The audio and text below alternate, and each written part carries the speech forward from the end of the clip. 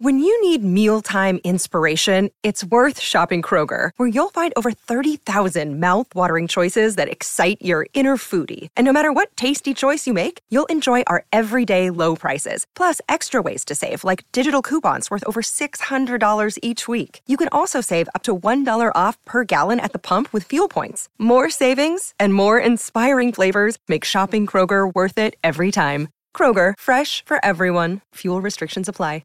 Another day is here, and you're ready for it. What to wear? Check. Breakfast, lunch, and dinner? Check. Planning for what's next and how to save for it? That's where Bank of America can help. For your financial to-dos, Bank of America has experts ready to help get you closer to your goals. Get started at one of our local financial centers or 24/7 in our mobile banking app. Find a location near you at bankofamerica.com/talktous. What would you like the power to do? Mobile banking requires downloading the app and is only available for select devices. Message and data rates may apply. Bank of America N.A., member FDIC. I'm Alex Rodriguez. And I'm Jason Kelly. From Bloomberg, this is The Deal. Each week, you'll hear us in conversation with business icons. This show will explore deal-making across sports, media, and entertainment. That is a harsh lesson in business. Sports is not as simple as bringing a bunch of big names together. I didn't want to do another stomp you out speech. It opened up so many more doors. The show is called The Deal. Listen to The Deal. Listen to The Deal on Spotify.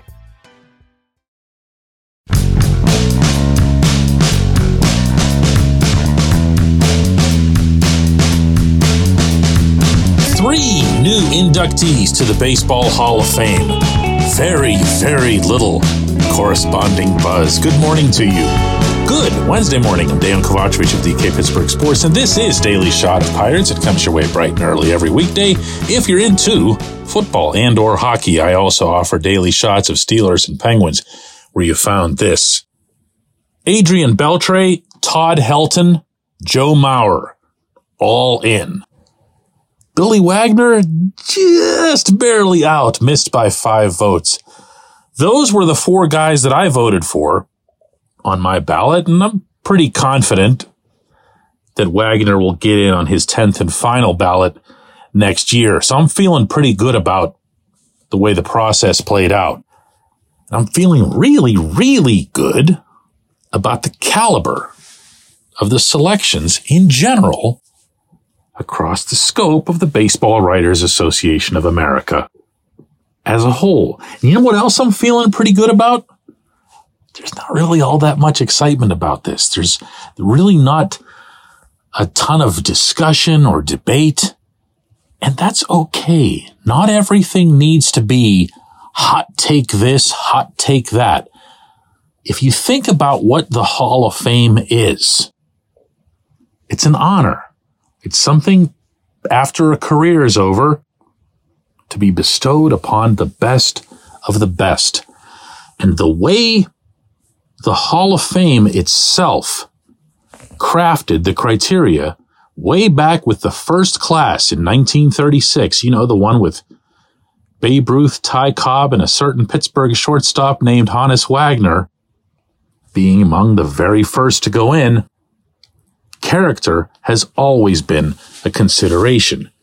Now, part of that has to do with, of course, the lingering stench of the Black Sox from the late 1910s, having to bring in Kennesaw Mountain Landis, a justice, to be the commissioner just to try to make sure that the public's faith in the national pastime was restored and then from there sustained.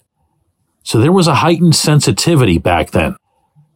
People didn't want to go to the ballpark thinking that what they were witnessing was off or impure or inappropriate.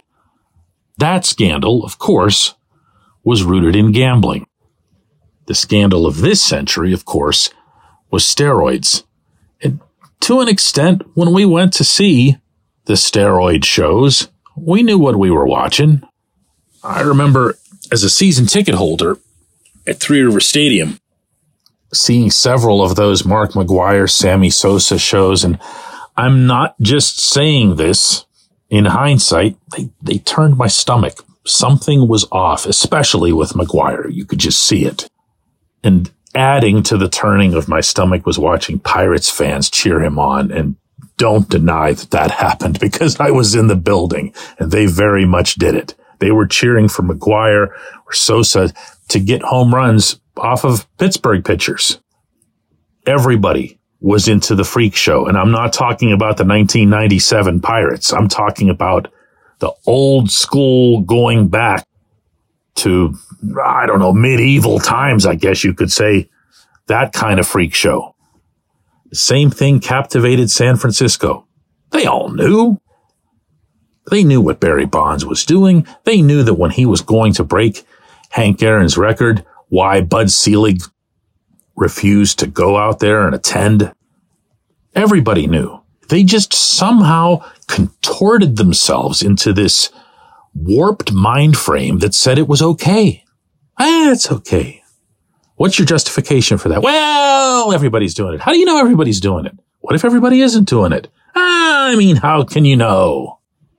Well, do you think, I don't know, Ken Griffey Jr. is doing it? No, not Junior. Okay, so you don't think that everybody's doing it. I mean, it's everywhere. Look, if it's the hitters, it's probably also the pitchers. So it's all equal, right? Well, no. Because if the pitchers are cheating, that's also a problem. Character clause, again, was inserted by the Hall of Fame. Not by Major League Baseball, separate entity. Not by the Baseball Writers Association of America, of which I'm a member. Another separate entity. The Hall put it there. Do you know how much of the character clause has changed since 1936? That's right. Not one syllable. The ballot that I received via old school mail in December was the same ballot that sports writers were getting in 1936. Protecting the integrity of baseball is part of the fabric of baseball. It became part of what made baseball such an enormous part of Americana. We learned from the mistakes of the 1910s. Baseball learned. Pete Rose learned the hard way. It's not the writers who kept Rose out and continue to keep him out of the Hall. It's Major League Baseball. That was a commissioner's decree. He was banned from baseball. That banned the Hall from putting him on the ballot because he was no longer considered to be part of baseball. The writers had nothing to do with that. If this Hall had no character clause, kind of like the NFL. I mean, the NFL says it doesn't have any consideration for character, but then there's at least discussion about it with each election. You'd see Barry Bonds and all the other cheaters get in. They'd get in on my ballot. I can tell you that right now. Take out the character clause and I'm voting for him because what else would I be standing on? But that said, seeing this group of terrific players with spotless backgrounds who did a ton for the game in their respective markets, but also specifically in the case of Beltre, you're talking about one of the best international players in baseball history. With Helton, you're talking about a civic giant in Denver and broader Colorado. And with Mauer, it's like a storybook. Minnesota kid ends up being the best catcher in the American League for a decade for his hometown Twins. Those are good stories. Those are things that add to baseball, not subtract. And anybody who's still pining for any of the cheaters, including the ones who got left out yesterday, all the Alex Rodriguez types, Gary Sheffield, Carlos Beltran, I dare say that they're way more interested in sustaining an outdated debate than they are in what's best for baseball. When we come back, J1Q. This portion of Daily Shot of Pirates is brought to you by our friends at North Shore Tavern that's directly across Federal Street from PNC Park. It's home of Steak on a Stone, an eating experience, underscoring the word experience. The steak is brought to you partially cooked on an 800-degree stone, and you do the rest.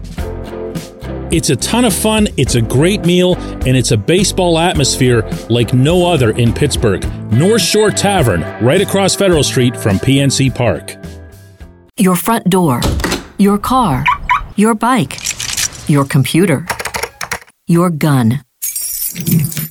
Safety is a habit. Every day you lock and secure your home and everything you want to keep safe. Gun safety and responsible storage are no different and the best way to help prevent accidents, misuse, and theft. If you have a firearm, own it, respect it, and secure it. Visit ProjectChildSafe.org. Brought to you by the National Shooting Sports Foundation and the Bureau of Justice Assistance.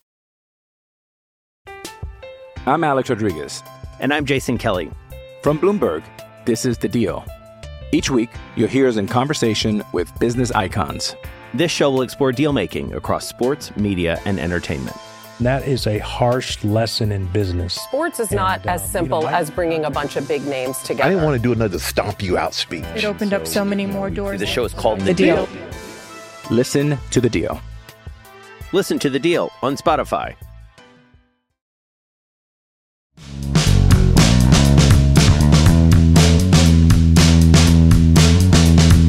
Today's J1Q comes from Mehdi, who says, DK, if the Pirates are going to spend $10.5 million on Aroldis Chapman, why don't they just go get Trevor Bauer for that much or less? He would slot in perfectly at number 2. Now, you don't bring this up specifically, but I'm going to at least guess that you're referring to character issues on both of these players' counts. Chapman had an incident that got him suspended for 30 games in which a domestic dispute resulted in him drawing a gun. Bauer, I don't even know how to describe that. Go read about it if you're interested. But Bauer's had his own issues that basically got him blackballed from the game. And there are versions of his story that suggest that he was falsely accused and he could theoretically be back in some teams' good graces. He still isn't. He still isn't signed. He's still available, even though one would have to think he'd be a pretty good pitcher for somebody. All of which, to be blunt here, kind of sucks. Ji-hwan Bae had a domestic violence issue in South Korea. Went through all the requisite counseling, said all the right things when he signed with the Pirates, repeated them again when he was promoted to Pittsburgh last year. It still kind of sucks. And I don't mean in the real life way. In the real life way, it really sucks. I'm just referring to the far less important baseball context. It kind of sucks that it's part of baseball. You're going to have good people and bad people in all sports, so I'm not singling out baseball, certainly not singling out the Pirates. But as much as you'll hear, and I've heard this forever, this sentiment that, you know, every good team has mostly bad seeds, or at least has a handful of bad seeds, and it toughens you up and it hardens you and it gets you more ready for the real competition and the spirit that you need to make it through a whole summer in 162 games. I'm not a buyer. I'm not a buyer in that. I covered the 2013 to 15 Pirates. There were one, maybe two people who would have fit that bill, and nowhere near at this kind of level off the field. You can win with good guys. You can win with character. You can win with Neil Walker, Andrew McCutchen, A.J. Burnett, Russell Martin, Michael McHenry. And then when you go to the outside, you can win by adding a Justin Morneau and Edinson Volquez. That team had character oozing through the walls. Never mind being led by a great man like Clint Hurdle. I'm going to do a lousy job here of answering your actual question, Mehdi, because I haven't done due diligence yet in the 24 hours since Chapman's been signed on everything related to his incidents. I will. I plan to. I'll do the same diligence on how he's responded to that incident, to that suspension, to that embarrassment. Same as I did with Bay. And the same as I would do with Bauer. But,